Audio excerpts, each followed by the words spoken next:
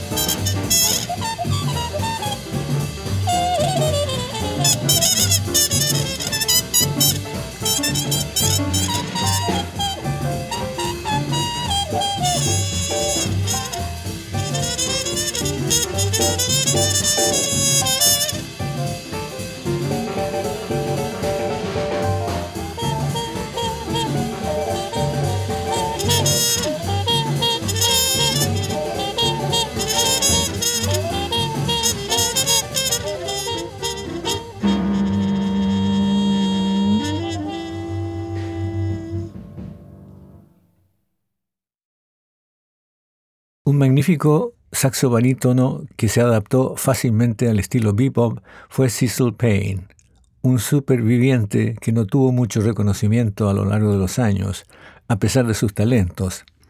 Al principio tocaba guitarra, luego clarinete y saxo alto. Debutó grabando en saxo alto con J.J. Johnson, pero pronto cambió a su principal instrumento, el barítono. Luego de una breve temporada con Clarence Briggs y un concierto con Roy Eldridge, le siguieron 3 años como miembro clave de la orquesta de Dizzy Gillespie.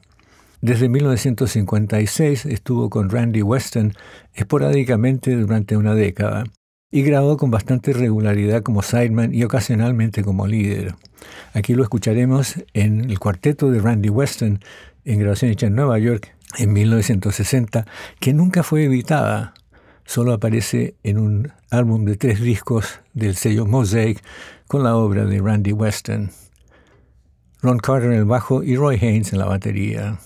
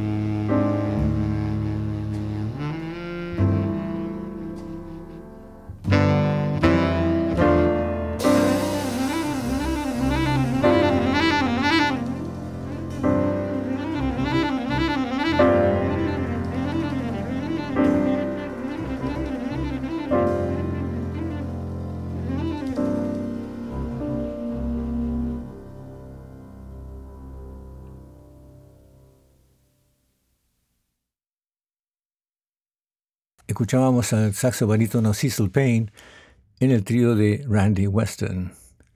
Más detalles de esta música en el sitio purojazz.com. Y ahora José Oplústil nos entrega sus programas Archivo Maestro, seguido por Siglo XXI. Muy buenas noches.